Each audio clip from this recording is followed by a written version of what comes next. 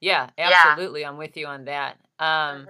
I was gonna say, like, I wrote out all of the various possible pronunciations for your name. Did you I really? did. Yeah. I was Oh, sitting that's here, like, great. I was writing it, and then, like, I looked at the prefix and the suffix, and I'm like, "Okay, so this goes way back to, like, a Greek interpretation, but if you take the Latin of this, then it could be pronounced either Ah, way," and I just got lost in it, so no, but that's yeah. great because that is the root when it comes to Hungarian, Hungarian, where, okay, yeah. yeah, where, what did they name the last name depending on like what you for a living? Yeah. So it's like in Hungarian, it's like Kocsis. Like that's Mhm. how it's said, Kocsis for the coach drivers. Yeah. It's an ex-husband's name. That's a whole nother story that'll roll out in my book. Okay, so thanks again for joining us today. I'm glad you're here. I'm gonna let you go ahead and tell our listeners a little bit about yourself. Well, thank you so much for having me. My name is Vennie Kocsis. You can find out about me by heading to my website, and I'll spell it out for you. It's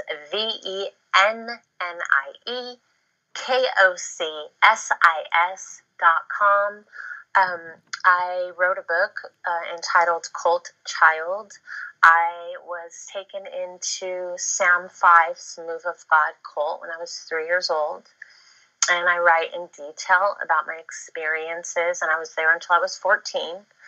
While in this cult, we were sequestered on compounds, first in Massachusetts and then secondly in Alaska, and we suffered some very horrific abuse. The doctrine, in and of itself, was based out of a child having a beast nature, and therefore, as soon as a child was born in infancy, it was encouraged that the child be disciplined and trained not to cry. So we children suffered a lot of physical abuse. We also were labored. We were labored from morning until night. So some of my very young memories are being up before dawn and working in the fields, going to meal, back to work, lunch, back to work, dinner, church service. Everything was very regimented. We were separated from our family.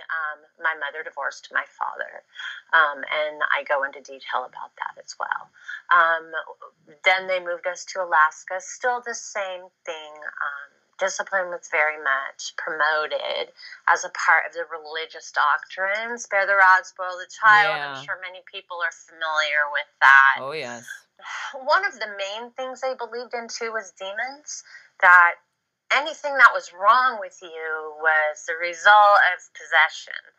This also applied to children. So we were put through some pretty brutal exorcisms as children for very slight offenses, such as playing, because we weren't working, therefore we were idle. This was the devil's work. So that was very prevalent. And that is how I originally began to form these dissections in my brain. Of course, naturally, to get through this horror that I'm living. And part of that doctrine also included pedophilia and the belief that pedophilia in and of itself was a demon spirit. And so pedophiles were welcomed into this cult to get deliverance and be healed and have access to lots of very young children. So we suffered sexual molestation. I know one of the high-ranking leaders' daughter-in-law just came out with a book where she talks about how they shuffled molesters off to other farms if they got caught, and it was that type of environment. So that's a cusp of my story. Not to be, too detailed. If someone wants to read it, obviously they can. I'm never offended if someone can't read it. I know it's deep and heavy and written in first person because I want people to understand what happens in the mind of a child when we're contained and hopeless and helpless and every day is filled with fear and hurt. Yeah. Yeah, I really And, again, I know a little bit, we were talking a little bit before we jumped on the recording here for the episode, but just full disclosure to everybody listening, I myself have not been able to read it entirely in its entirety yet. And Vennie and I did discuss that, and she truly means it. She understands how she wrote it. She Yeah. understands, but it's important to have books like this out there because that child's perspective is because this is something that I talk about all the time. No, please do. I just had a birthday. See, and I think about it the same way. We celebrate greatly every year that I'm still alive, right? So that's how we look at birthdays. Oh, that's so cool. Thank you. And I always like to double check with people. You're 50, and I'm coming up on a 32nd birthday, and just wow. Cool. people tend to look at us now, right? The 50-year-old woman, the woman in her 30s. But you were a part of this cult when you first, were 3 years old. 3 to 14 years old. They're looking at you now, hearing from your child, from the child perspective in Cult Child is just an important way to write certain things because it makes it more difficult to read. And I don't necessarily think that's a bad thing. I think clinicians should absolutely go and pick up your book because from what I have read and from what I've heard from other people, the reviews are good, all these different things. It's an important perspective. And I think that's one thing that people really miss is that some of the things that we talk about, some of the different trauma aspects that we talk about, and then you with this very, very just powerful is the word book. Thank you. These are experiences that children are having now, today. Yes. They are the 3-year-olds right now. I'm going to be 32, you're 50. This is not who I am anymore because I came out the other side. But seeing these experiences, reading these experiences, other people who I just describe as in a better place than I am or more capable in a different way than I am to change these legislations. Don't let people hide behind religion. You're a cult. That's not religion. You shouldn't be protected for hurting people just because, let's just slap some God on this so we can be protected for our insanity. What the hell is that? Yeah, I really say that, I won't necessarily attack your religion, which I do. I'm not really a big supporter of religion, but I'm more concerned with that freedom of religion has definitely overridden human rights of children. Yes. And I have a big problem with that. There were several times on the compound in Alaska that, well, first, my father fought for us for 4 years. So the whole time we were in Massachusetts, my father had my mother, bound up in court. And here is this cult financially funding her whole divorce. That's how badly they wanted the asset of this human being. We have religious human trafficking that is happening in our country. Yep. And this is an example of it. And they are on their 5th decade. How long is it going to go on where religion is not investigated by the FBI? The FBI should have raided this compound decades ago. I should have been given to my father. We would have had such a different life had my father been just awarded custody of us. A man who was from a very advanced military background, who helped design the F-14. He wasn't an accredited man. There was no moral reason why my father should not have been granted custody except for the culture of the times of the 70s where, the kids went with the mom. This cult very much went to great lengths to win, flying my uncle in to testify on my mother's behalf. My uncle hadn't seen my mother in freaking years. He didn't know shit about what was going on in my mother's life. It was all about gaining the assets of these children. And that's very alarming to me. My mother was not a great disciplinarian before this recruiter came into her life. And yes, this is still happening today. The same system, and you'll see this in your city, it's these little churches that are shoved in these shopping malls. These outdoor malls, right? It's like the Christian Church of Life or whatever. Yeah. It's Bible study. It's a little poster for Bible study at someone's home.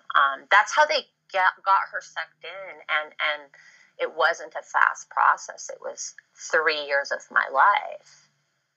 Right? Yeah. So my mother had no clue what she was taking her children to. She thought she was saving her children from the apocalypse, Yeah. from the threat of Gorbachev and the Cold War and the Russians are coming. Yeah. And she didn't know what the fuck hit her until she drove up to that compound. And by that time, they had her mind.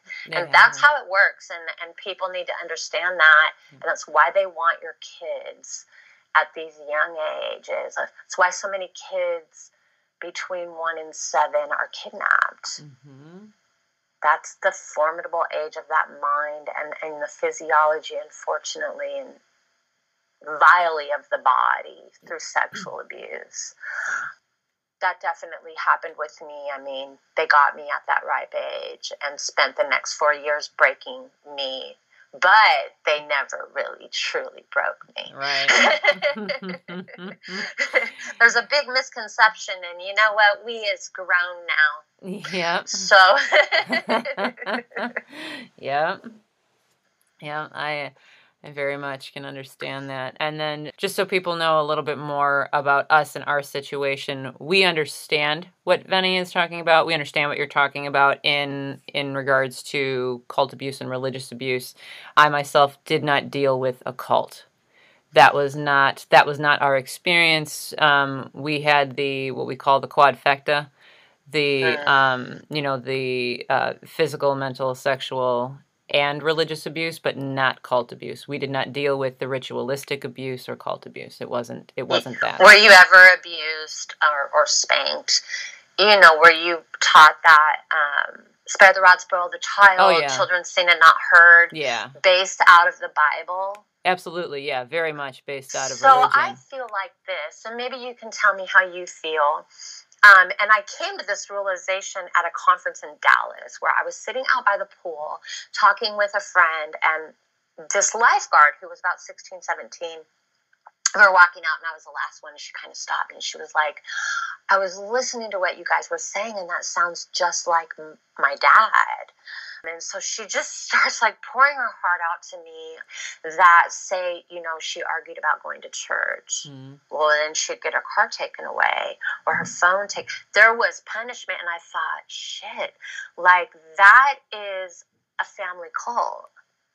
If you look at the definition that a cult, right? The Catholics coined the word. It means to worship. So I'm like, wow, they're like hundreds of thousands, if not millions, of tiny family cults across the globe where children are being raised.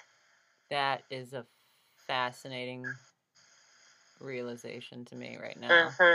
Anyone who's listened before knows that when I start to slow like this, it's my brain going, what the fuck? Let me process this. I need to process that real quick. I think that it is. But no, yeah, that's an interesting way to look at it because, yeah, I mean, to worship, right? Like that's the...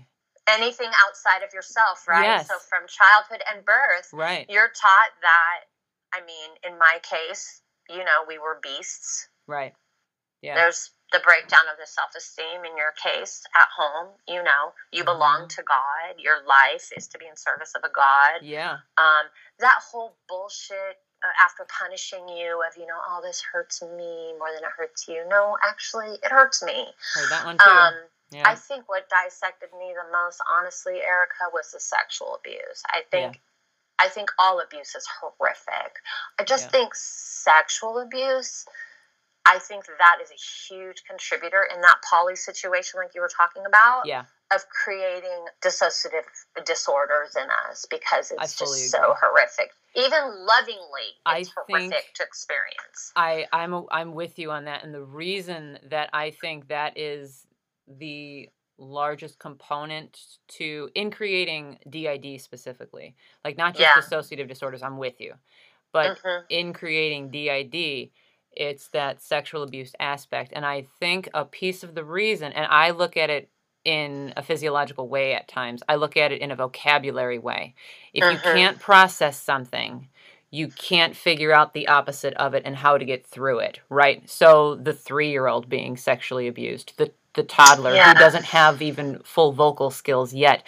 Your brain cannot actually even fathom what's occurring.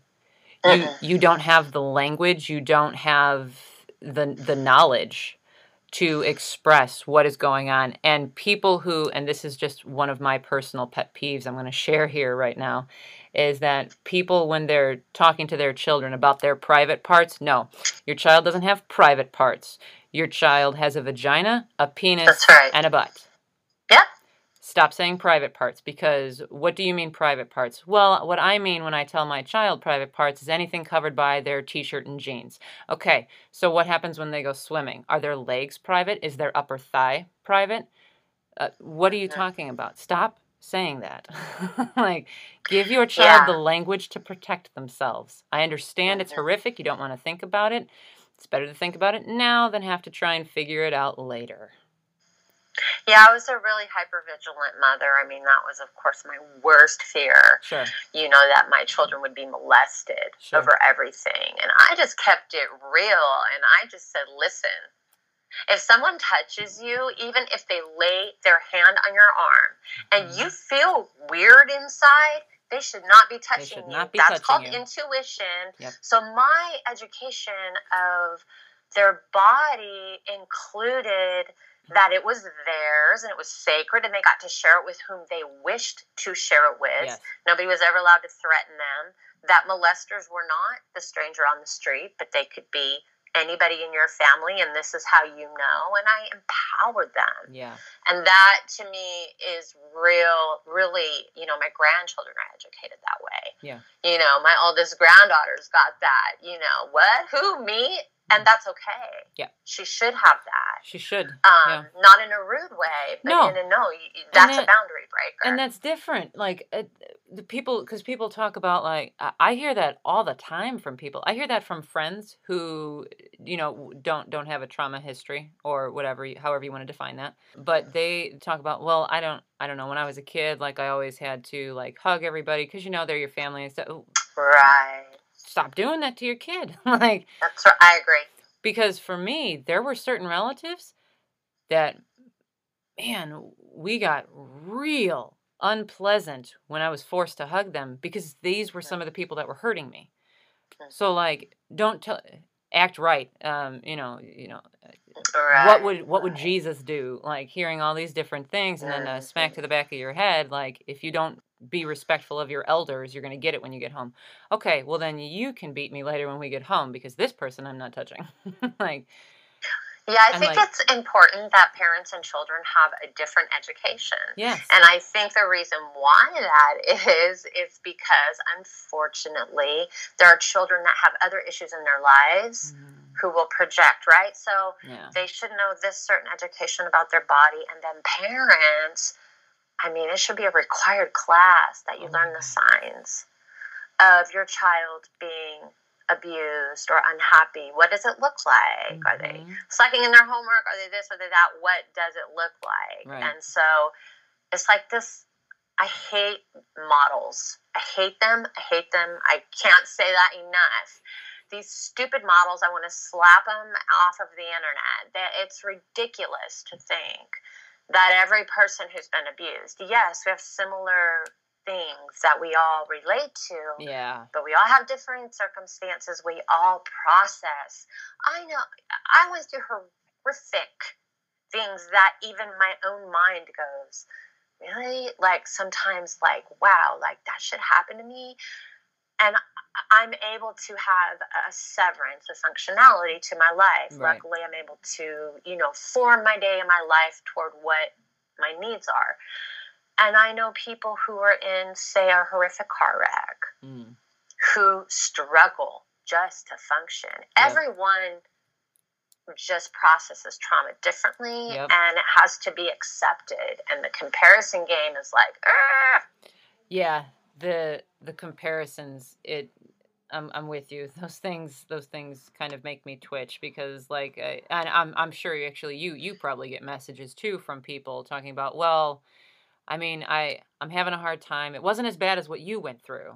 Like, but I get those messages, and I feel bad for them because they have the right to embrace the way that that something has affected them, and Sure. they don't need to minimize it because my story is so, horrific. And, I immediately like put them at ease. But Yeah. yeah, Right I there. agree. I think that's one of the things that makes it difficult for survivors to read my book, is that when you're little, everything is sensory. Yeah. Trigger warning of what I'm about to say.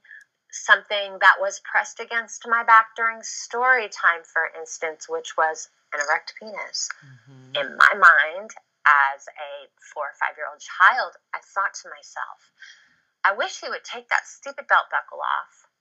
It hurts. Mm-hmm. And then I recall a sense of dread for story time. I recall the way the room looks, Yeah. the decor of the room.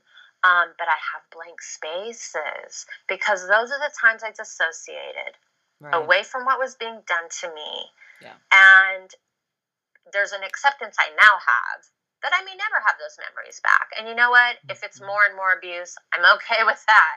Like, I've seen and remembered enough. And writing Cult Child put me in a forced integration mode. I didn't know that's what I was doing, but I knew that there was chatter in my head. Mm-hmm. And it was confusing, and it was kind of making me, pretty much my whole adult life, have a chaotic type personality that was like borderline. Sure. Right? Yeah. What people might refer to as switching. Also dealing with other things. An example might be, I've had this conversation with my kids where I really did intend, like, let's say, to take them to Chuck E. Cheese. Mm-hmm. But then the day would come and anxiety had riddled me. But I didn't know. I had no language, zero, none. And I had been conditioned in the cult against psychiatry, much like Scientologists are. Yeah. Under a different premise. It's under a religious faith healing premise. Mm-hmm. But I was taught that psychiatrists were there. This is so, like, mind-blowing to me now, if you really think about the juxtaposition of this belief system. Mm-hmm. Psychiatrists are there, psychologists are there to ruin your mind. Mm-hmm. While they're ruining your mind. They're ruining your mind. Yeah. Yes. I mean, it was just like, wow. So I spent a lot of my life, people think you're not present when you're dissociating, and some people aren't. I mean, there's different levels. There's all of different dissociation. Levels. Yes, there are. And I even, working now as a therapist, come to understand it's possible. I had near-death experiences as a child. I don't have white light memories. I have a here-there memory, like with the snap of a finger. Yeah. But I was like, okay, I'm by myself. It's 2007. I'm like, Mom's dead. I know that sounds really kind of crass, but I was, dealing with these non-connected feelings towards her, and I can write this book now. I'm like, I've got to figure this shit out in my head. Yeah. And you get this feeling like, okay, this is your name, and this is your name, and oh, this is you. And there was a process that kind of brought me to integration. One was reading a native book about ways you could lose your soul. And that was my very first process, was like, whoa, like, I think maybe my soul has taken flight. And so I started, like, calling to it, and I'm writing at the same time, and I'm like, I can't write this as me.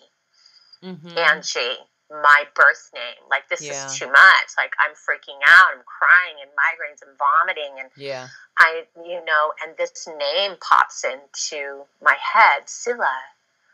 I can do that. I can write my story through the eyes of this little girl. So it all kind of like flowed in this uncontrollable thing that helped me cope through writing. And knowing became this really spiritual part of me that emerged to keep me balanced. And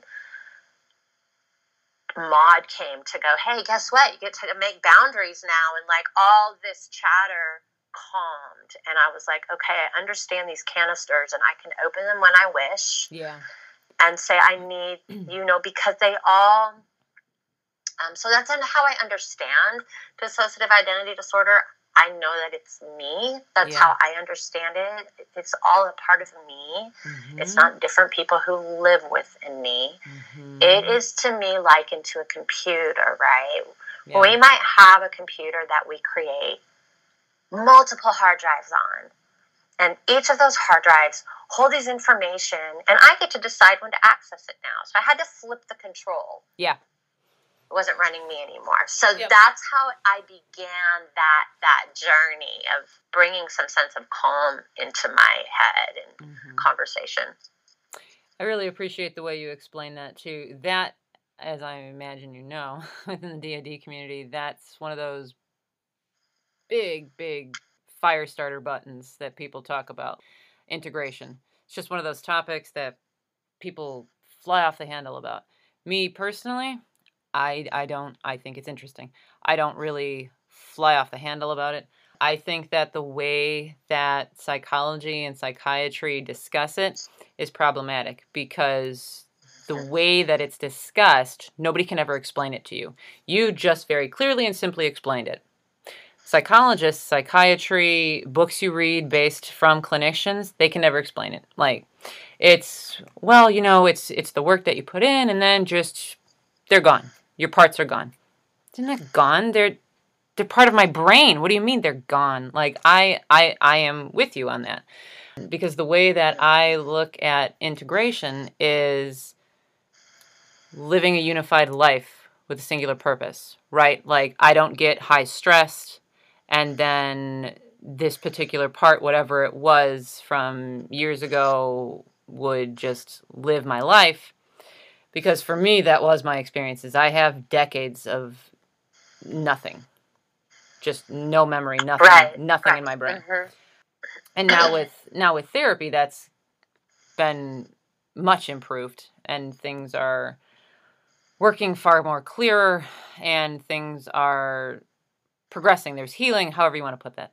But I like the way that you put that in with the analogy of the hard drive, is that they... Because I'm with you, and I think that part of the struggle that I'm having right now in discussing this is that I know that I'm going to get messages about this from people with DID. Like, what do you mean? Well, I think that people first need to understand that for me, integration did not and would never mean elimination. Right, and that's the disconnect for some people. I don't mean elimination. Yeah.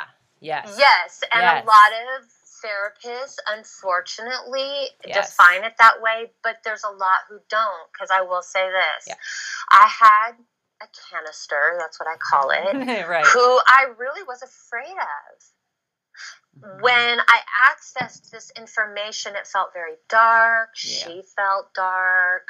I thought, oh my God, if this ever takes me over, like, I could be a dangerous person. Like, my mind was going there.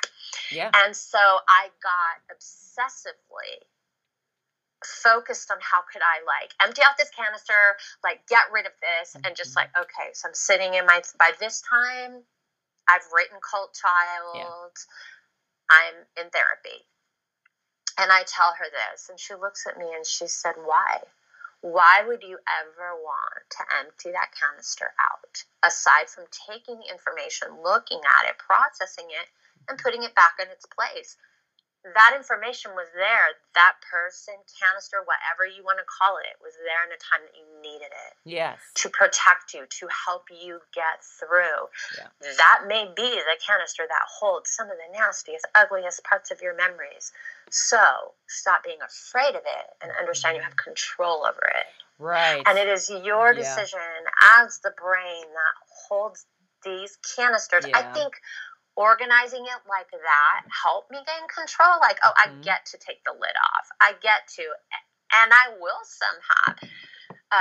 sometimes have little, like, if a certain thought process goes through my head that I'm aware is not necessarily how I would think, I will say, stop. I'm not in the mood for this. Okay. Right? I now can have this kind of calm conversation with the tipping of that lid. But I agree with you. I absolutely, in fact, I mean, to ask someone to empty their brain out and that will make them better, that is, so what do? Like, deprogram and reprogram. I mean, yeah, I can understand that process, but that's Right. where I think inner child work comes. Yeah.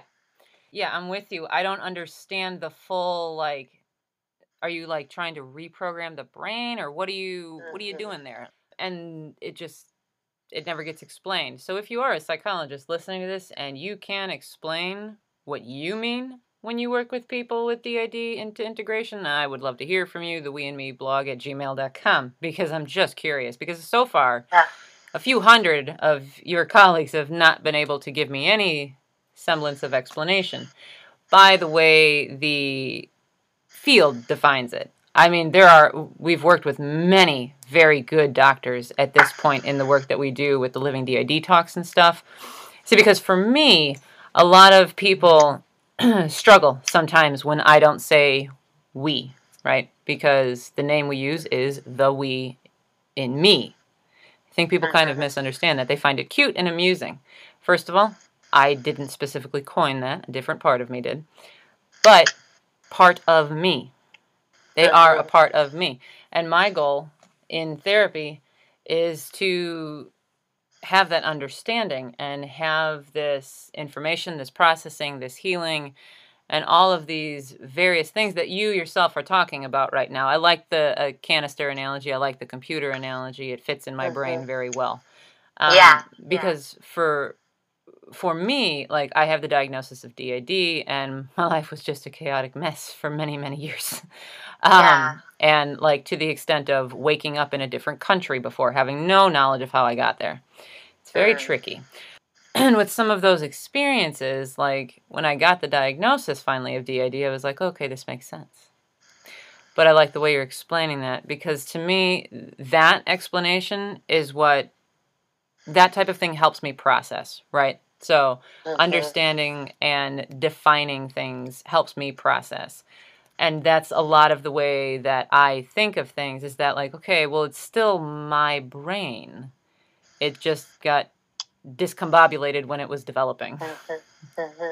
I And mean, it is. You know, our brains are so amazing. And in yeah, fact, I mean, when I look at trauma survivors, our brains are amazing because we look at science. We don't use all of our brain on a day-to-day basis, but yet mm-hmm, survivors do because mm-hmm, our brains hold so much. I mean, it's like a library in there. mm-hmm, I do think that it is possible. And honestly, when I was writing Cult Child, I never thought of this at all. It never crossed my mind. It's just that first person writing is my voice, right? That's just my style. yeah, But I've heard from the University of London, I've heard from other doctors who are like, wow, this is what we needed to read. yeah, I can see why my book is so difficult for survivors to read because, damn, it's close to home. right, But for someone who's never experienced it, it's a good book to read because you will know what we think. When yeah, we're in 100% compliance, you know, these questions that are asked, even about the young men from leaving Neverland, you know, well, why didn't you? I mean, the yeah, layers that happen with grooming mm-hmm, and fear is the most binding yeah, thing that a child can deal with. And fear does not always look like violence. mm-hmm, Fear can look like backlash. Fear can look like punishment. Fear can look like shunning. yeah, It can look like so many things. It's not always associated with violence. And I think all these stories that are coming out, and I was a big MJ supporter. But mm-hmm, when I watched these guys, I was like, damn, I get it. Like, mm-hmm, I get it. I can't not unsee or unhear what I heard. yeah, Being a survivor, there were just things that were said that were like, okay, this happened to you. yeah, And so these conversations and the way we dissect is all about survival and instead of being judged. Now, I will say this, and this may be very controversial. I did not play into these different parts of myself. Okay, I did not. How do I explain this? I got very sciencey and technical with them. I'm a nerdy, like, science person. I want to figure out, like, the genomes and the physiology of this and why is this happening. Yeah. So I have lots of journals, and I solely 100% believe in the process of handwriting and handwriting conversations and handwriting questions and who might have asked that question and why. Yeah. And even if you don't have the answer right now, that's okay. Write it down. But that is how I approached what was emerging in my head. I never, I'm on the line about playing into them. I think that allows them a little more control instead of you containing control of your own mind. Yeah. That was something that I never do. Now, with that said, I have written under the pseudonym of Knowing, who's very spiritual, information that I'm like, wait a minute, what? Huh? Right? My normal mind doesn't feel like it would emerge that, but yet that is my mind, right? So there's that thing where you're like in that foggy area. Yep.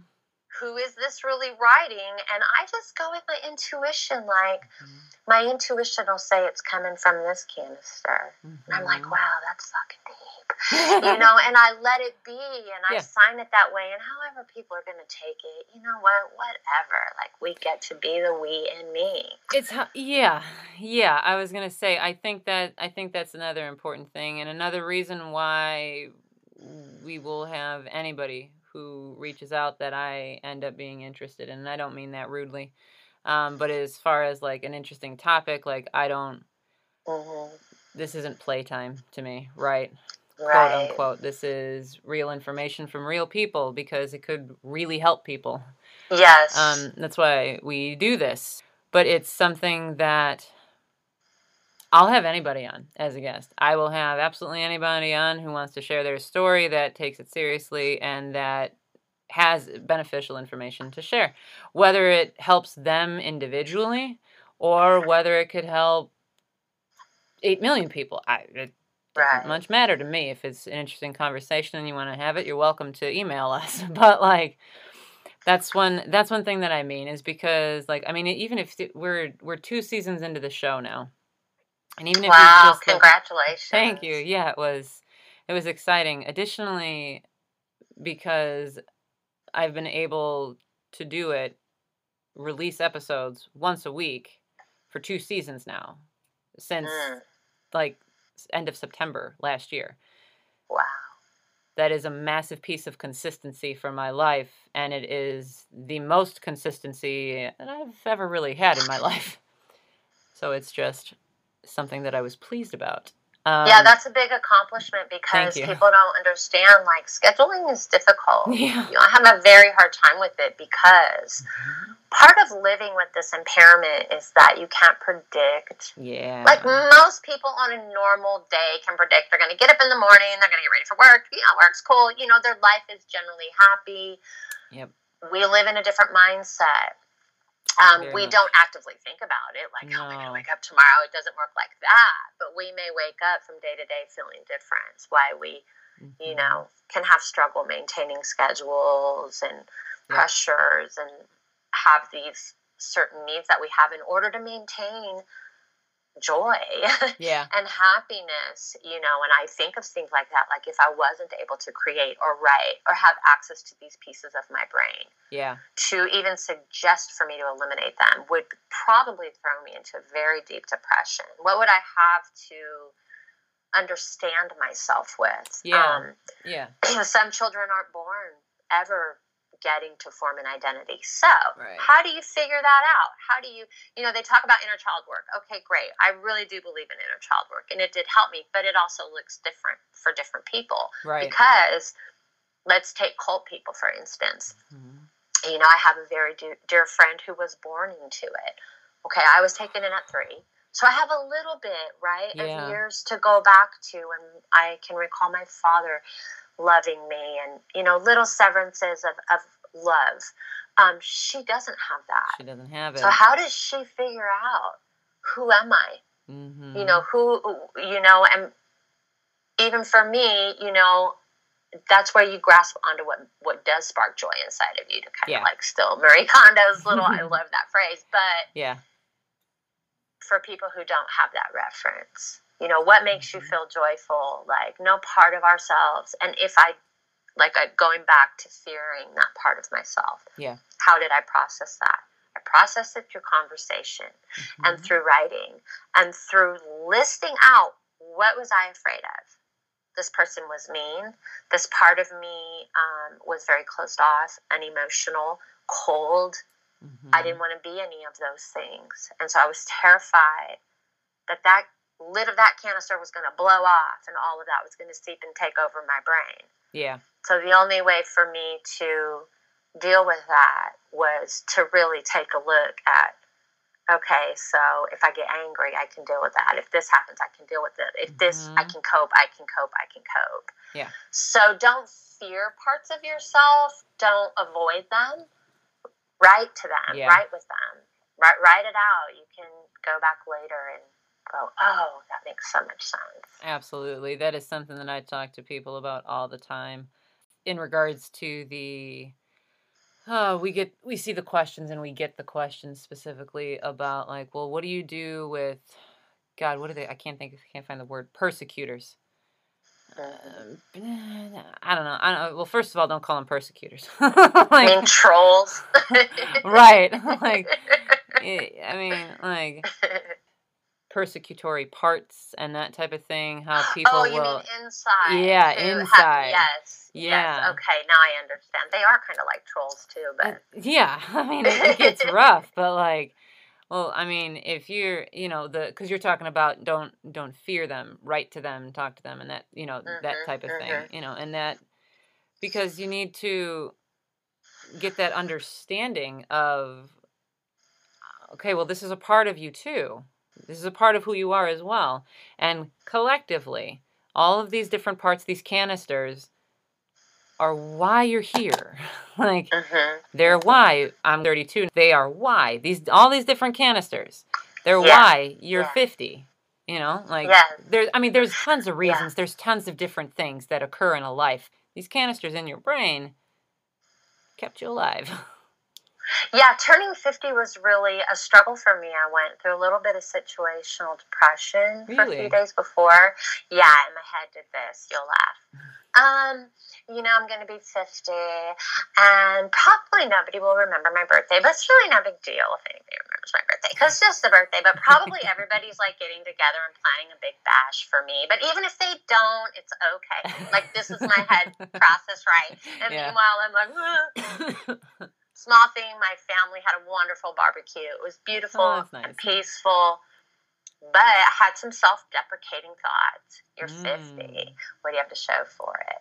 This is your life. What, And so here's how I deal with it. If my eldest granddaughter, who's 12, came to me and said, Yaya, I hate my life. I hate myself. I'm unhappy. What would I say to her? Yeah. How would I, help her? And that's how I should help myself. So I go, okay, so you're 50 and you don't feel like it. Why? Right. I get my notepad out. Well, this thought just happened. I don't feel like I've done shit in my life. Why? And then under it, I have this list. I wrote Cold Child, wrote a book. I wrote Becoming Gratitude, wrote a book. I wrote Dusted Shells, wrote a book, and suddenly this statement that you aren't shit and you haven't done anything and you're 50 became this long list of accomplishments. Right. And that's what I do with those ugly, mean trolls in my head who are the voice of my abuser, who want to tell me that I'm still that beast nature. Yeah. I tell them all the reasons why I'm not. Why you're not. Yeah, I like that. I like that perspective of it and how to go about handling some of those things. I'm very much with you on that, because I know sometimes people find it funny in a way to have like the conversation with yourself, right? Like you hear that chatter in your head in some instances, and just okay, hold on. Yeah. Just stop. Breathe. What's going on?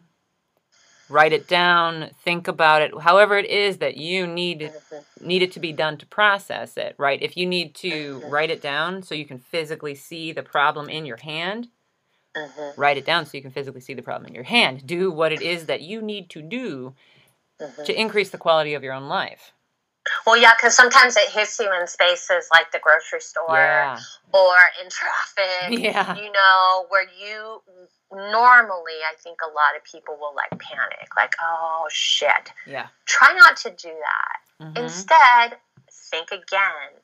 If it was a little kid going, Mommy, can I take my seatbelt off? Or Daddy, can I climb in the front? What would you say? What would you say? Just hold on. We're going to be in the parking lot in a minute. Mm-hmm. I'll take my notebook out and we'll talk about it. Just hold the thought. And hold the thought. Yep. That's where, like, okay, just hold on. Let's get through the grocery line. Like, that's the conversation that happens in my head. And when we get to the car, you know, and sometimes I'm with my friend and she's understanding. And I wouldn't have friends that weren't understanding when I say, give me just a second, I need to grab my notepad and write something down. There's no invasion of my privacy. Like, oh, really? What are you writing down? Nothing. There's quiet. Yeah. Accept the quiet. Keep those little tiny notepads. They're like 99 cents. I have them everywhere. In all my purses. Like, if I switch out purses, there's one in there. There's one in there. Grab a pen and write on your hand. If you're in the grocery store and you're like terrified, like I'm always terrified I'm going to lose the thought, right? Yeah. In my mind, it's profound. And most of the time, it's like not profound. But after I get done processing it, right? But I will like write it on my hand because I know I'm going to see and glimpse my hand when I grab my steering wheel. So just those are just coping tips. But the biggest step is doing them. And I understand that people are tired. Like, I accept that. Like, there's literally, like, I think just an emotional weariness. Because you add on the struggle. You add on life and work and paying bills and things that other people are like, well, that's no big deal. Well, you know what? You're not walking in my shoes where I struggle just to get the hell up out of bed some days. Right. I had to give you 5 spoons just to get up, go to the bathroom, and brush my teeth this morning. So... I'm down a lot of spoons in the first 20 minutes of my day. Yeah. It's, you know, I just can't say, I can't have an opinion on something that I haven't experienced. Right. You know, I can have an understanding. I can say, I understand, and I can accept, and I can suggest. But ultimately, I think you have to be willing to put the tools into place. And I spent many years not willing to do it. In fact, for a long time, I thought, if I heal, like, what am I possibly going to create? Like, if I get rid of all my pain, where am I going to be then? Who will I be? You know, and I created so much more in art. And, you know, I'm really exploring being a teenager post-cult, because I left the cult at 14, and I'm writing this sequel called Rise of Scylla. Man, the aha moments. Oh, I can imagine. The different type of dissociation between cult child and being little and being a teenager. Oh, you dissociate in such different ways. Yeah. So I'm writing in the same voice. I mean, you're really hearing my thoughts, and it's raw. And I'm even learning about myself. That's like fantastic. Processing things that happened as a teenager and living with my wild and crazy mother, and being a dissociative type throughout my life until 2007. That's kind of a long time. There's things like one story, my youngest son, one of his biggest memories is me taking him to see Shrek when Shrek came out. And one day he was just really like, and he gets this brightness to his face and dimples, and, they're both adults, but still, you look at your child and you're just like, oh, they're so joyful. And he tells this story about, going to the movies, and I'm lying, he's like, don't you remember, Mom? And I'm like, yeah, it was wonderful. And the truth is, I don't remember. I have racked my brain. Now he knows I don't remember. I feel comfortable telling him. But, of course, when they're littler, you're like, yeah. But I think what's important for people to understand is that does not mean that I wasn't present with my child during the movie. It means that I had extreme anxiety over movie theaters, which I still have because impacting people and, all of those things Mhm. that come with anxiety. And so I imagine that another canister opened and emerged and kind of was like, we got this. Yeah. Went to the movies, and maybe if you'd asked me during the week after the movie, I may have remembered. But Yeah. as time goes on, that's where that memory loss happens. I never ever experienced an immediate switching. Like whomever was present was present Mhm. and handling it, and things were okay. It's now looking back, and I have gaps too, Erica. Like, Yeah. Yeah. and I think my therapist has been really astronomic with helping me with that and understanding that there was a great pressure I put on myself for many years to recover everything in those gaps. Like I needed to know. It was just like a constant burning question in my mind. It can haunt you. Mhm. But some of those gaps I came to understand scientifically don't necessarily mean that trauma was happening to me. Trauma was Right. also all around me. It was all And around so you.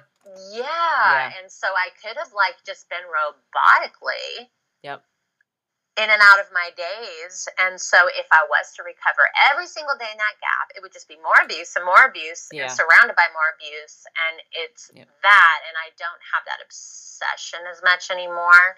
That's good. I do think there's a little bit more, coming Sure. out. Sure. But I really encourage people to write.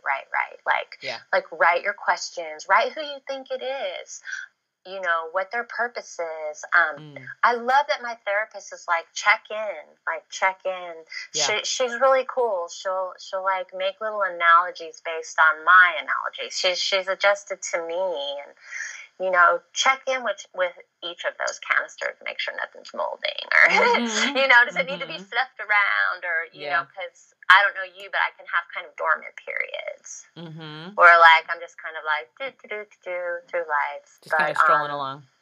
I've never experienced anything that's portrayed on like Split or even Sybil or Many Faces of Eve, and I'm not discounting that, but I have never experienced that level of being able to like call up an altar. I don't think I would ever play around like that. Yeah, not like it. Certainly not in the way that Split portrays it. Let's just be clear about that. let's just get that whole thing out of the way. No. I know. I am not a shapeshifter. None of my parts are in my brain, like in the deep, deep thoughts of my brain. It'd be really wicked awesome if we could climb walls, but like, well, what we can't. Split an excellent movie is if they had actually given him psychosis as a diagnosis and had that whole thing going on in his head. Yeah, that would have been a much more realistic movie. But it definitely, I don't like the exploitation of dissociative disorders because no, me neither. It's such a vast disorder to have, and it's just I don't even think maybe a movie can be made about one person's story, but it certainly can't be made about the disorder itself. No, I don't think so. I mean, you could get glimpses of something, but that's the thing. Like, you can't do like a movie about dissociative disorders. That's just, it's not feasible. No. I don't think it would work at all. And again, like you said, you could do a singular experience type thing, but they've done those. And honestly, what was the one you mentioned? Three Faces of Eve. I found it boring, to be honest. I just didn't watch the whole thing. I don't really remember much about it. And I like classic movies, just to be clear. Like, I love classic movies. Myrna Loy, one of my favorite actresses, William Powell from My Man Godfrey, and like the Thin Man series. Like, these are great. Like, we're big fans. It's just Three Faces of Eve didn't do anything for me. I know I've watched it, but it's one of those things that like, and this is something that I struggle with sometimes too, and how I often have to check in with my psychologist about it, because what you had just said reminded me earlier, check in, and I do that regularly throughout my day, throughout my week.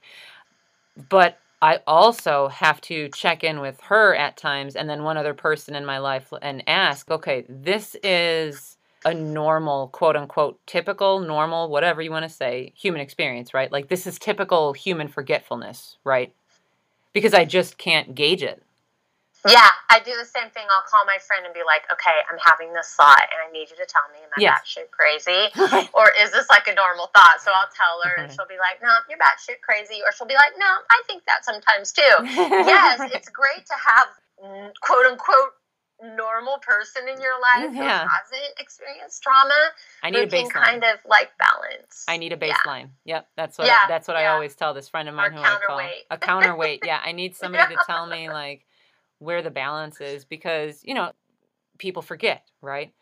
Yeah. But I'm missing massive gaps in my memory. So that's not normal human forgetfulness. That wasn't alcohol or drug induced. These things are not, there's no medical explanation. You can go and ask the Mayo Clinic. They can tell you. I went there. And like, these are not, there's not neurological deficiencies in my brain. There's no TBI, traumatic brain injury. There's not brain damage. It's not that. Everything was tested. And then I got diagnosed with DID, because that's a piece of the struggle too, is that they really do, in a lot of instances, they test everything under the sun. And then they're like, oh, okay, well, maybe it's a dissociative disorder. Given my history, don't you think that could have saved us all a lot of time and money? Like if we just said, yeah, this is probably a dissociative disorder. But the problem is doctors aren't being trained in it. I think so too, and I think another problem, and I'm hoping that that's starting to change, is for science and psychology to hold hands, because I have a combination of head trauma, and that would be a result of being hit in the head by an adult for punishment, for an exorcism. I have pain in my hips. I have scars from sexual abuse. So all of those, they go together. So yes, do I have head trauma? Yes, I do. Could some of my forgetfulness be head trauma? Yes. So then I had to learn how to identify what was head trauma and what was maybe me. I'll tell you something. Here's an example. I lost my driver's license. Could not tell you where I had last had it. It was the weirdest thing, because I'm like probably one of the most organized people I think that I am. And I'm going through this, but this is like 2 years ago, you know, and my driver's license doesn't have to be renewed for years. And I'm like, so anyways, I get a new driver's license. Just the other day, I'm going through this box of paperwork, and I open up this binder, and there's this writing, and my driver's license is clipped with an alligator clip. It's things like that I'm like, okay, who the fuck did that? All right. Right? Because that's the weird shit I look for, that I'm like, okay, that's the weird shit. Super bizarre. Yeah. That kind of lets me know this is this and that's that. Yep, I can very much relate to that. It wasn't my driver's license, but it was, okay, so for those of you who've been a guest, and those of you who haven't, I have a microphone, right, on my desk here. You can see the size of this thing, right? Like, it's massive. It's a professional grade microphone. It was just gone. What? I don't know how you misplaced that. Okay, first of all, I don't carry that thing around. It weighs like 9 pounds, okay? Like, this thing is huge. It's got these giant headphones, right, that sit right on top of it. You have a really good connection. I'm not wearing the headphones today.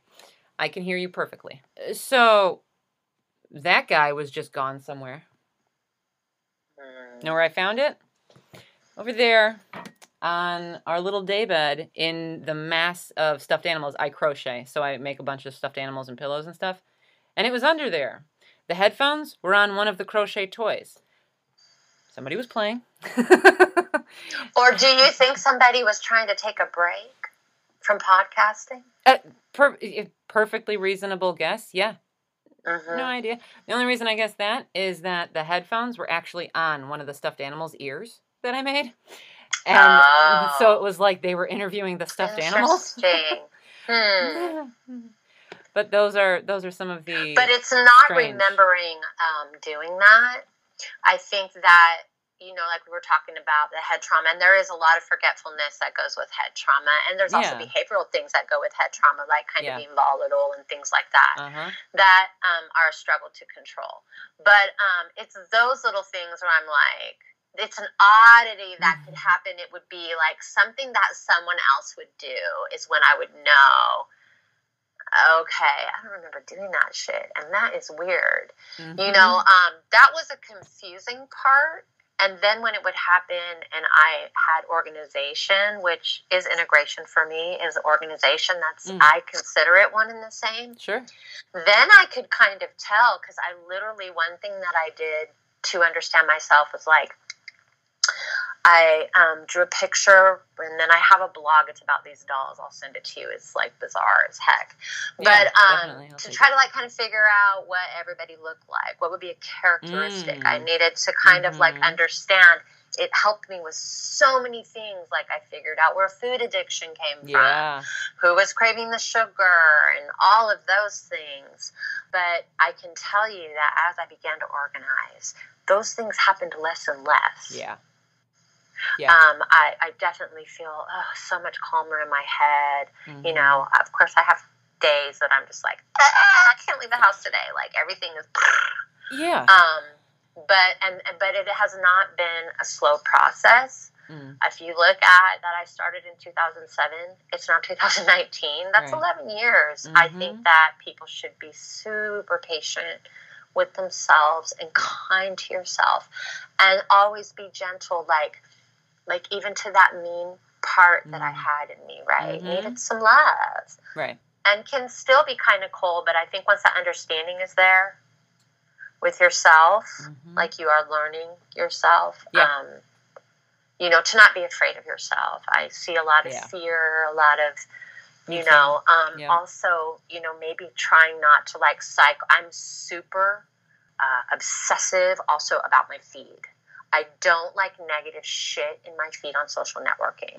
I stay away from too much political argument. I hate online drama. I will not respond to trolls. It is an immediate block. You don't get argument from me. I have my own boundaries, and they are all set to preserve my peace of mind. Yeah, I think that is part of my problem, because there are certain things that don't feed the trolls. I'm with you. I don't feed the trolls. There are certain things that I don't mind discussion. If you are trying to be damaging, and that's we're just going to block you. But the piece of the problem for me is that I obsessively study words, and the way certain things are phrased sometimes piques my interest. So when I have the discussion, I'm very consciously aware that it will later on be damaging. But it's this compulsion in my brain, and I am working on that. That's been just one of maybe some staring into some study of linguistics would maybe take you away from that into I'm really into linguistics too, because of my religious upbringing. I needed to understand how phrases in linguistics were used on my brain. Plus I'm a writer, and you're a writer. I think we just naturally love language. I think so. But there are certain things that were said to me, and certain phrases said to me, and dozens of other children, millions of children, like you said, for decades and decades through religious programming, that I too am very curious about. And I think that people do say things a certain way online to either trigger you or out of curiosity. And I too, appreciate curiosity always, or anybody who wants to learn. Yeah, absolutely. And I'm with you on the wanting to learn piece as well. I have a question. It's a little off topic, but it goes kind of to the discussion of things that have helped slow some of these compulsions. It is delving into a compulsion, but I've been able to control that and not let it slip into that. Have you ever listened to the podcast Away with Words? Your podcast? No, it's a podcast called Away with Words. No, but I'm going to write it down and check it out. I think you're going to love it. Cool. Okay. I have to look, because I cannot for the life of me remember the names of the hosts. Is it on Anchor? It's on, I don't know if they're on Anchor, actually. I know that they're on Apple, and they are on, Oh, they're on waywardradio.org. So Grant Okay. Barrett and Martha Barnett, Away with Words. They have a Twitter page and stuff where you can find out a little more about them. But it is by far one of my favorite shows. It is my self-preservation, because I don't much go under the Okay. guise of self-care. It's my self-preservation go-to, because Mm-hmm. it gives me something to like refocus on. They discuss all sorts of different, like the history of words and the history of these different phrases and different things. It's a call-in show. So people call in with some of these different phrases that like came from their grandfather or their grandfather's father or whatever, like all these different family Wow, how phrases and stuff. interesting. It is one of the most interesting podcasts I've ever come across. And actually, do you know, oh goodness, what's her, Hell on Wheels on Twitter? No. At Hell on Wheels? Uh-uh. Okay, she's the one who, she loves words as well. And she's the one I who like that had, phrase, though. yeah, she's pretty awesome. She's one of my favorite Twitter people. But Cool. I'm going to check her out. she's the one who had sent me information on them. She was saying, because she knows my love for words and Mm-hmm. my obsession with etymology, and she's like, I think you're really going to like this, because you can stop it, right? So there's a show, I can hit pause if I need to stop my brain, if I need to, okay, this is delving into obsessive behavior now, this is becoming a compulsion, pause, step away, I'll allow myself to listen to another episode next week, type thing. And I've been really, really doing well with being able to keep up with that kind of structure, because that I need consistency, but I need structure to it. I've been through some OCD work. I had some counting things that I had to work through. Yeah. That would have been around like 2012 to 2014. Like things like I didn't like to do things in odd numbers. So say I locked all the doors in the house, I needed to do it twice. Mm-hmm. If I screwed up and did it a third time, I had to do it a fourth, because then that was an odd number. Yeah. OCD is really difficult to break. Yeah. It is so hard sitting on my bed and this war that happens in your mind.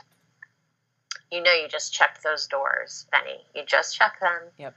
They're all locked. But the other side of my brain is going, but if you just go and just check them again, it'll be over with. You know what I mean? And you can go on with your evening. Mm-hmm. And so that whole process of going, no, we're going to sit here until this passes, because I know that my doors are locked. Yep. So that was one OCD type that I had to work through, was like this everything had to do with numbers. And then another one that I had, and I still do kind of use this if I feel myself getting anxious, is numeric reduction. I think a lot of kids will use this to get through abusive episodes. Yeah. There's all kinds of ways that we do it, but I mean, I can do it super fast. 7 plus 7 is 14. 1 plus 4 is 5. I just reduced that number. So I would find myself like compulsively in traffic doing it, to the point that like if I didn't have it reduced before the car in front of me took off, like I needed to hurry up so I could make sure. That took me a while to work through, and that kind of fell away as I worked through anxiety coping mechanisms, right? Mm-hmm. And breathing. And that even came down to realizing, what was I listening to on the radio while I was driving? I have found that, like, for instance, talk radio tends to keep me more present. I need to be careful with music. I tend to drift with music. Yeah. Right?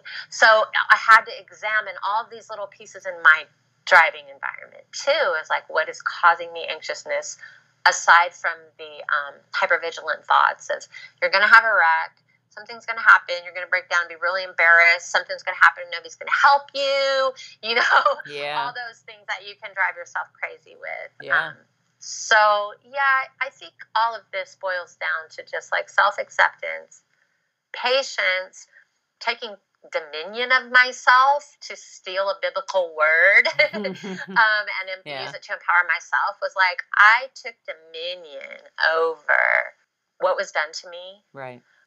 The result of it, I feel victorious because I realize that even in my darkest times, and this is why when they say, oh, you know, this person doesn't have critical thinking, bullshit. Yeah. When I was a little kid, I may not have known how to define it, but I knew some messed up stuff was going on around me. Yeah. I just didn't have any escape.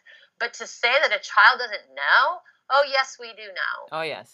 And so I think that is super important for people to just remember. And also, I have to tell people, you know, some of my abusers are still alive. A lot of them are. And they're like, oh, I just don't see that. Well, now you're looking at a 70, 80-year-old person who's on a walker. But when I knew that man, he could throw a 15-year-old boy, like a bale of hay. Mm-hmm. So it's all about, too, the observer taking their mind back. Yeah. With the person to their experience and realizing, you know, holy crap, like it may be 20 years later for you, but it's real for me now. Right. Yeah, absolutely. I love the way you talk about this.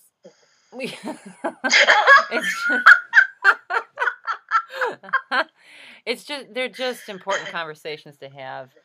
There are just certain conversations that I think are really important.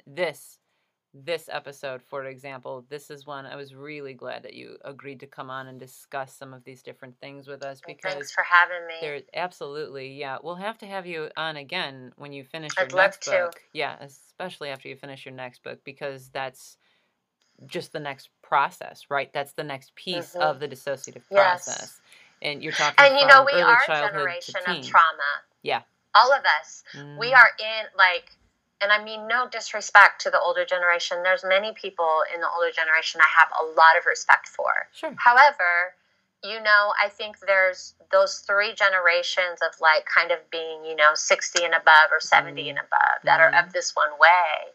And then there's a newer generation, and a lot of us, you know, not that all of us weren't abused. I think we all were in different ways, but I think you have a perpetration nation and you have a victim nation, both at war with each other. Everybody wanting to heal, but there's some accountability that's got to happen over here. Like, I didn't get accountability to heal. I was not going to sit around and wait for an apology to have a happy life. But as a nation, if we're going to heal from trauma, generational trauma, there has to be some accountability from those who have perpetrated it. And I have not seen a lot of that happening. No, and I think that's a whole other can of worms. That, like, that's a whole other canister. That's a whole other canister. Yeah, for real though. It for sure is. That's a big old ugly canister. That is just because you have to be sorry. You have to be remorseful. You can't forget, like, that's a whole other thing, but like you can't, there's no forgiving someone who isn't sorry. Like I can move on, I can heal, I can forgive someone who doesn't know better. The generational trauma aspect of things was very much a large part of what our problems were growing up, is that severe generational trauma that just continued to just hammer on. Right. I did the best I could. I didn't know any better. I didn't have an example as a mother. Okay. Think about it though. Think about what I've heard that before from my own mother. And, you know, we're working on things. We're working on building a relationship now because that's my choice, right? I'm the adult now because I do understand many things. The difference, though, is that she is apologetic. Yeah. That's a big difference. She's not I am not telling you to go and, you know, ask for forgiveness or be around people that are harmful to you. I am simply sharing my perspective. My mother is not a narcissist. Like, this is a different thing. But one thing that I did point out to her in a recent conversation that we did have is that she has repeatedly throughout my entire life talked about how, well, I didn't have an example. I didn't have a mother. I didn't know any better. And I had finally asked her just recently, like, neither did I. Like, what are you missing? What do you mean? Well, I didn't have anybody teaching me that either. I figured it out for myself because I wanted to do better. I figured that out at 8 years old. How come you didn't know that at 40? What do you mean? How are you? I think that there's a difference too. I mean, I'm kind of in that middle generation now because I'm a mother. Yeah. I'm a grandmother, and Right. I'm also a child who was abused, and my mom has passed away. But yeah. I think, there's so much differences for, like, let's just take the last 3 generations, which would be like yours, mine, and then the forward moving generation. Yeah. There's technology, there's all of this information that I kind of have an envy over, right? I'm like, damn, if I'd have just known that as a parent, I wouldn't have failed at that. And so I see both sides. And I mean, like, I do have empathy for adults. Like, I even have empathy for my own mother. Like, I know she was messed up. I know she was abused. Did she continue to be a narcissist to her death? Yes.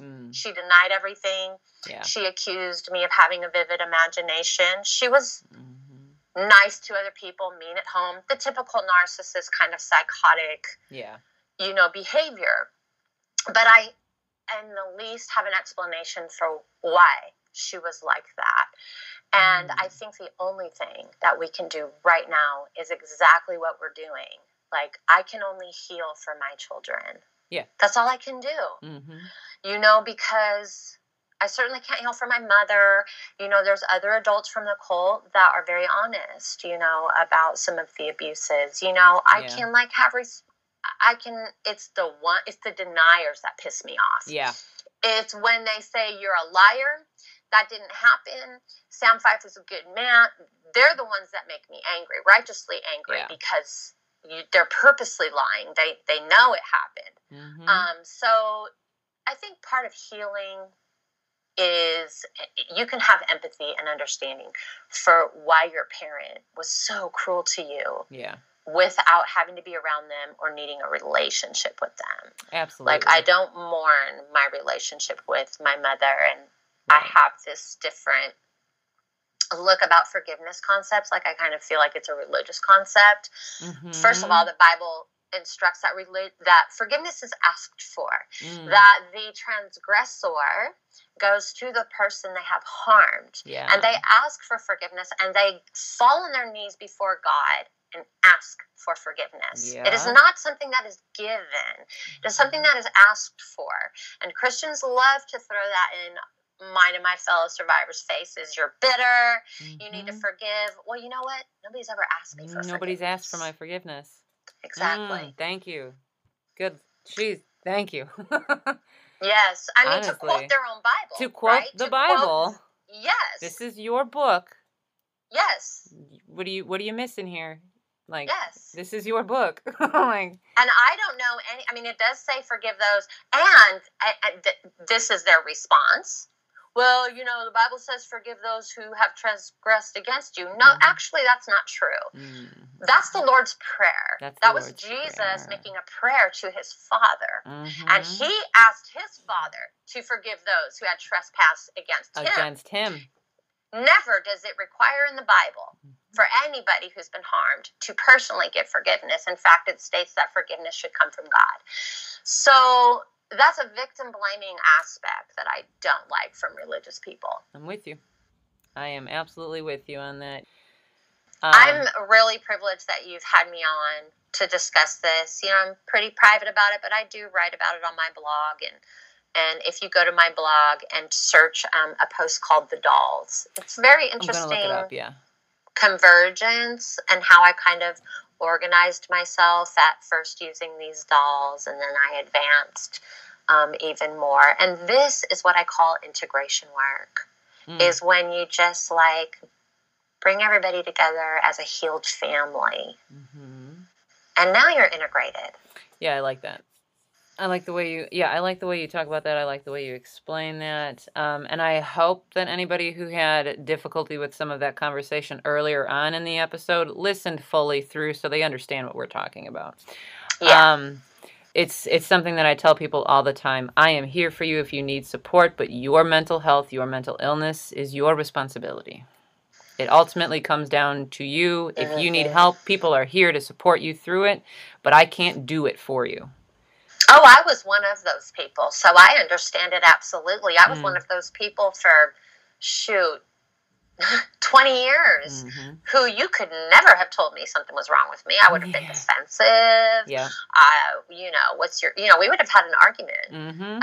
It took me looking at myself. It took me writing, really. I mean, Yeah. that was the break, is when I was just like, okay, now I'm going to write this book. And when you start delving into your memories, be ready, Mhm. because the byproduct can be, it's not like this for everybody, but for me, it's pretty intense. Migraines, Mhm. periods of depression, crying a lot. Oh God, I cried lots. Yeah. So, when I was working, I would schedule writing time to when I could heal. So, like, maybe, like, for me, a lot of times emotions will hit 24 hours later. So I go, okay, I'm going to write Thursday and I'm going to write Friday. That way I can cry all day, Saturday and Sunday. And I'll be ready to go back to work on Monday. So I went through that process as I began to know. Or another thing I would do is, like, I knew I was coming up and I'm do this now on a difficult thing to write. Like, not all of it's difficult. Some of it's kind of funny, or, Sure. I made sure and have, like, self-care things, like, Yeah. maybe little sweets, or, okay, I'm going to write for 2 hours and then I'm going to take a bath. Mhm. Like, it really does takes the same active care for your mind as you would give if you had a broken leg, Mhm. or a horrible gash on your arm, or a burn, or whatever physical ailment that you would self-care your body, right, to Yeah. heal, is the exact same thing we should do for our minds, I Mhm. think, and spirit. Yeah, I'm with you on that. I'm with you on the importance of self-care. I view it a little differently in that with self-care, I don't typically define it that way. I look at it as just maintaining myself. If I know that because there are still certain days of the year that are really complicated, right? Right. There's Same. Yep, I triggering get times it. of year, that type of thing. So if Mm-hmm. I know that something like that is coming up, then I do what I need to do to take care of that. Because for Yeah. us, and just trigger warning, for us, a very triggering thing is a bathroom. Mm. I know that that's not necessarily, I don't know how to define that, necessarily a typical thing, but like bathrooms, the room is triggering Is for it us. because something bad happened to you in that Yes, environment? in that Okay, I environment, yes. understand that. Now, the difference is that I am working with is I am taking time every week to stand in my physical bathroom at home because most people in the US have a bathroom in their house. You can't really avoid that trigger in the world. Like, not if you live Mm-hmm, in mm-hmm. like the US or, other than third world, you can't really avoid that. So Right. each week, I look at this as maintaining myself and bettering myself, but not necessarily self care, because I will stand in my bathroom and just look in the mirror. And because another piece of our bathroom that is especially triggering is we have one of the trifold mirrors, right? Mm. And you can because you can see multiple directions, it really messes with my head. So I just stand in the mirror for 5 minutes and I say, okay, this is my house. My husband lives here. I live here. My dogs live here. I'm safe here. This is my house. And I just repeat this for just a Yeah. few minutes. And then I have to breathe again. I can feel myself getting hot thinking about it. And Yeah. then I leave the room and I open the door and say, okay, it was my choice to lock that door. It was my choice to unlock that door. And we just do these types of things. But I look at this, and then from that, it causes some distress, right? So I'll go and I'll listen to the podcast Away with Words.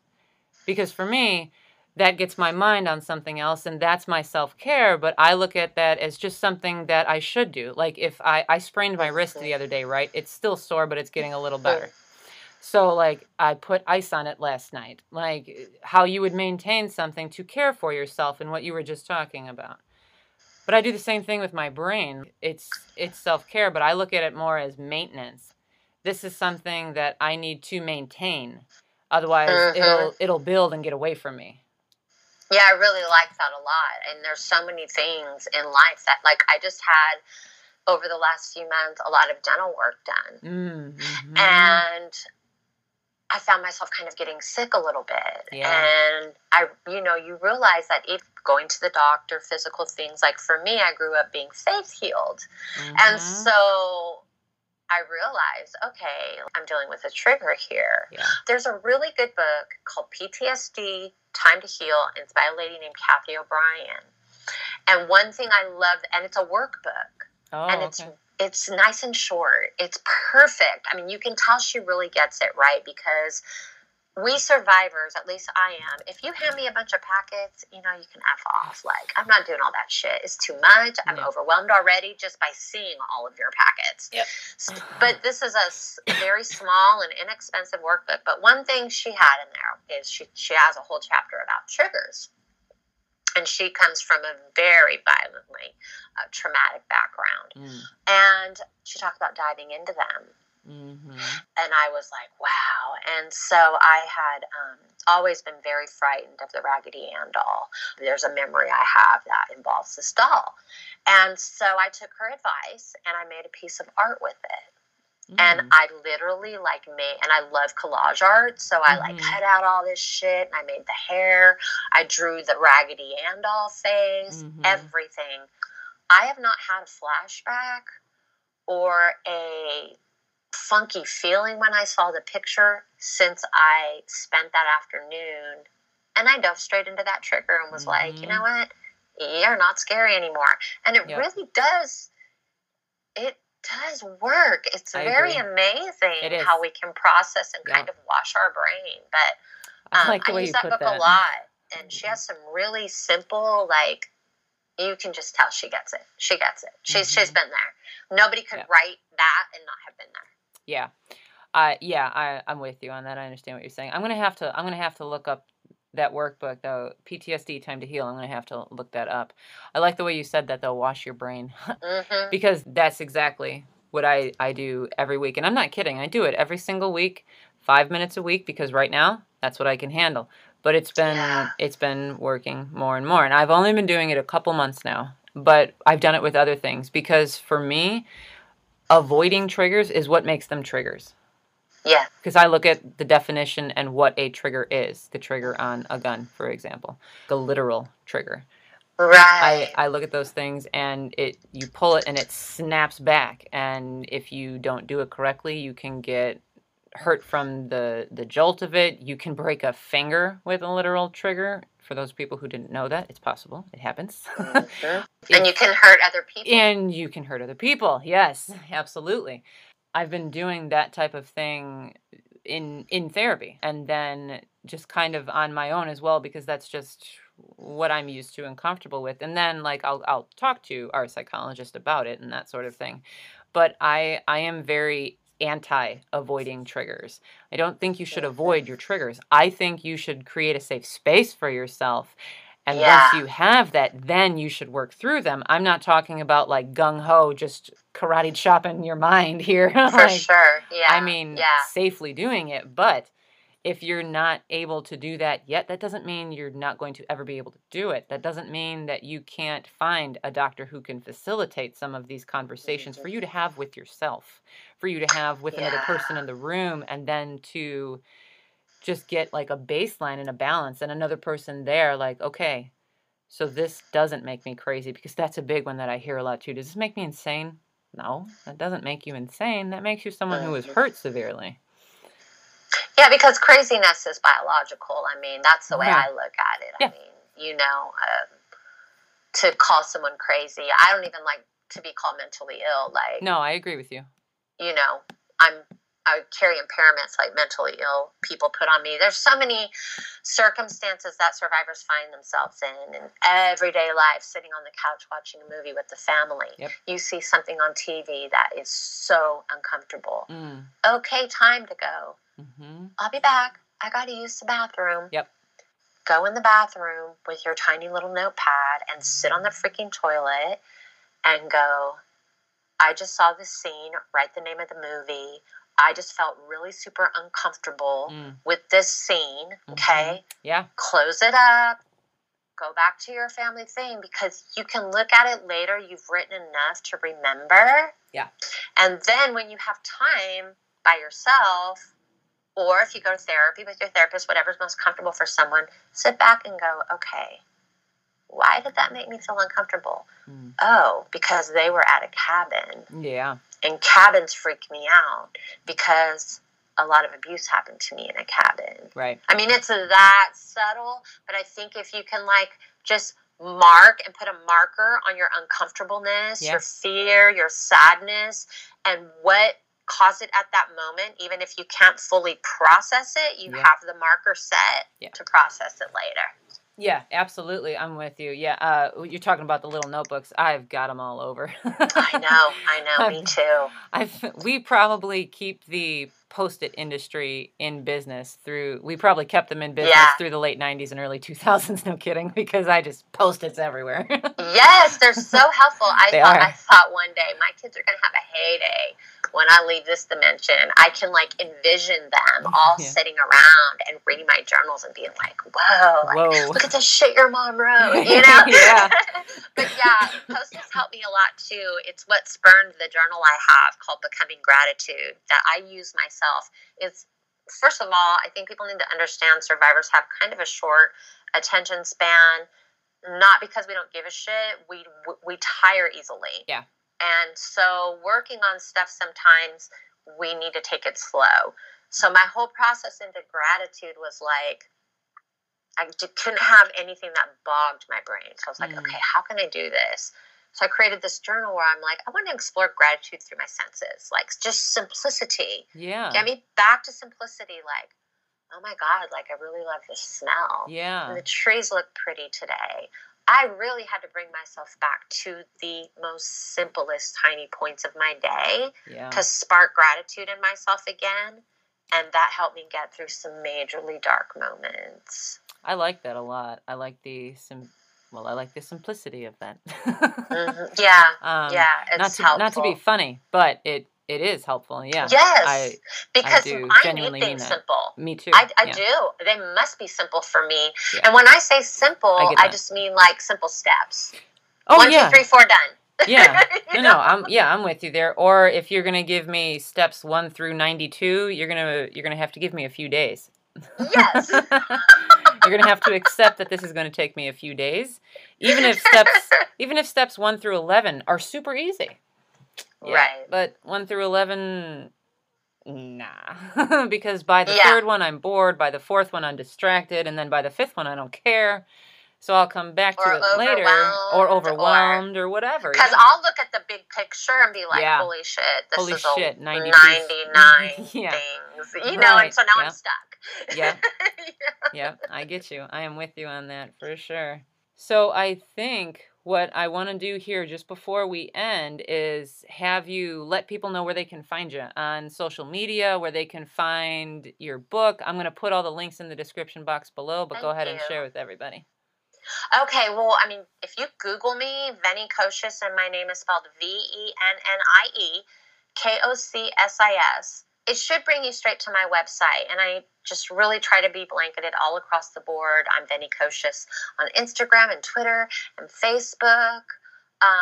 Those are the 3 platforms that I use the most. I also have an Anchor podcast that I do poetry, but all of those links you can find by going to my website, VennieKocsis.com, and then that'll just kind of just be your hub. And I blog there. I'm not like one of those people who blogs every week. I really love to hone in on the topics will hit me. Like I have one blog where I really delve into Prince's music after he became a Jehovah's Witness. And so I really like to explore and write explorative pieces. And there's a lot of poetry and things like that on there too. So very cool. Thank you. And like I said, everybody, that was Vennie Kocsis, author of Cult Child.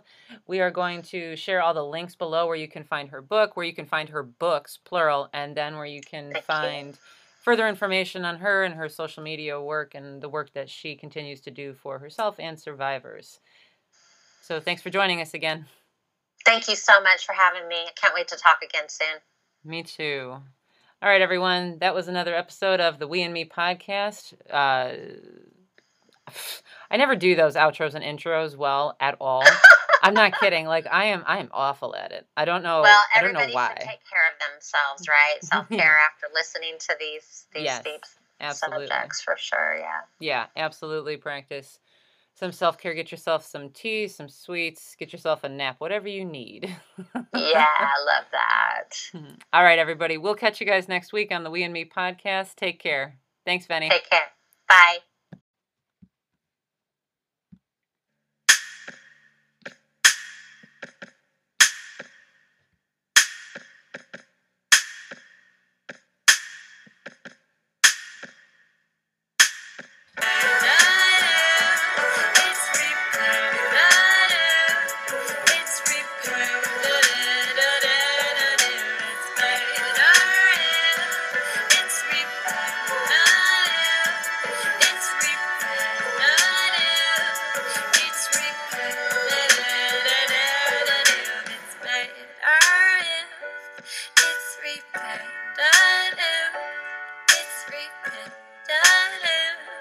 It's repetitive.